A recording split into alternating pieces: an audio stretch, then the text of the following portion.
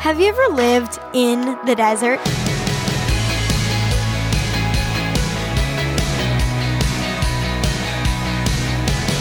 Hi there, I'm Natty Anderson, and you're listening to Unlocked, your daily key to unlocking God's Word in your life. Where I live, it turns pretty rainy and snowy during the fall and winter.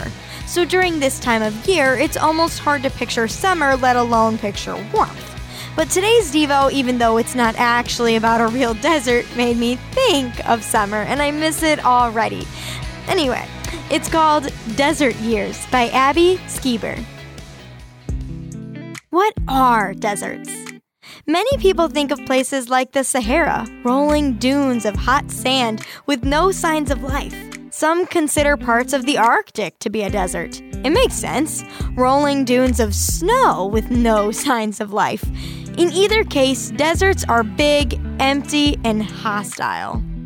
Do you ever feel like you're living in a desert? I do. Sometimes the season of life we're living in feels extreme, difficult to bear, and void. We may think, how could God possibly be working in my life right now? I'm doing nothing but surviving. Barely.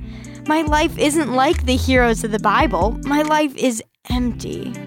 However, nearly all the people in the Bible had what I call desert years. One of the most obvious examples is the Israelites' 40 years of desert wanderings. But there are also Moses' years as a shepherd in the desert before God called him back to Egypt. David's years of hiding in desert caves before God fulfilled his promise to make him king. And Abraham and Sarah's years of nomadic desert life before God gave them a child.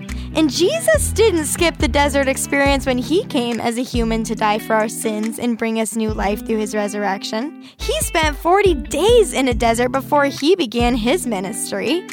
For some of these people, not much is written about their desert years.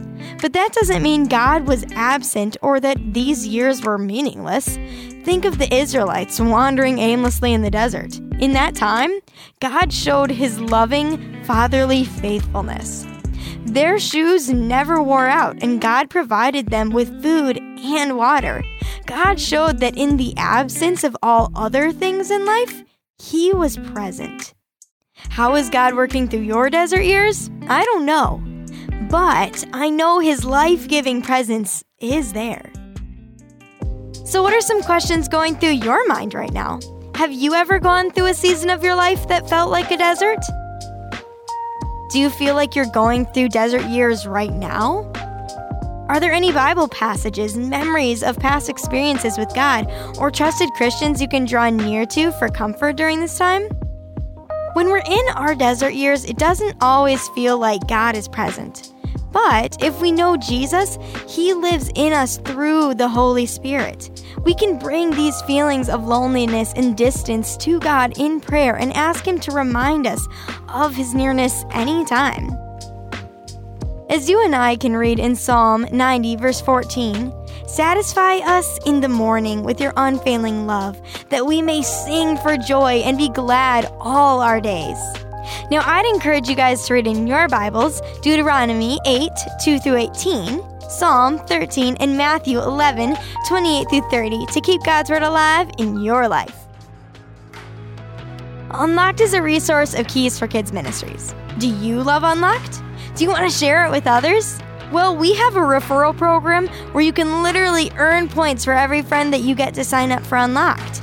Check it out at unlocked.org/referrals. Also, be sure to check back for tomorrow's devotional about promises with Dylan. But until then, I'm Natty, encouraging you to live life unlocked, opening the door to God in your life.